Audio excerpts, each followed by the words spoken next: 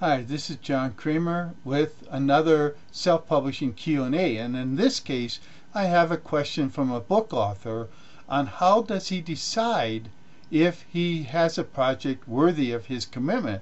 And as we know, a book requires a lot of commitment. Now when I'm writing a book, I don't worry about potential sales, potential audiences, or even potential marketing scenarios. The only thing that I'm concerned about is, do I have the passion to live with the book for a month or a year or 2 years, depending on how long it takes to write it? Do I love the book? Do I love the topic? Do I love what I'm writing about? Because that's what's important. Because if you don't love it, you'll never finish the book. You'll always have it hanging over you, sort of like an albatross.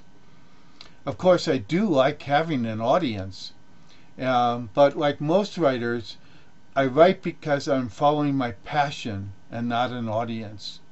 But it does help to have an audience, and in most cases, fortunately, my passion matches potential audiences, so it works out.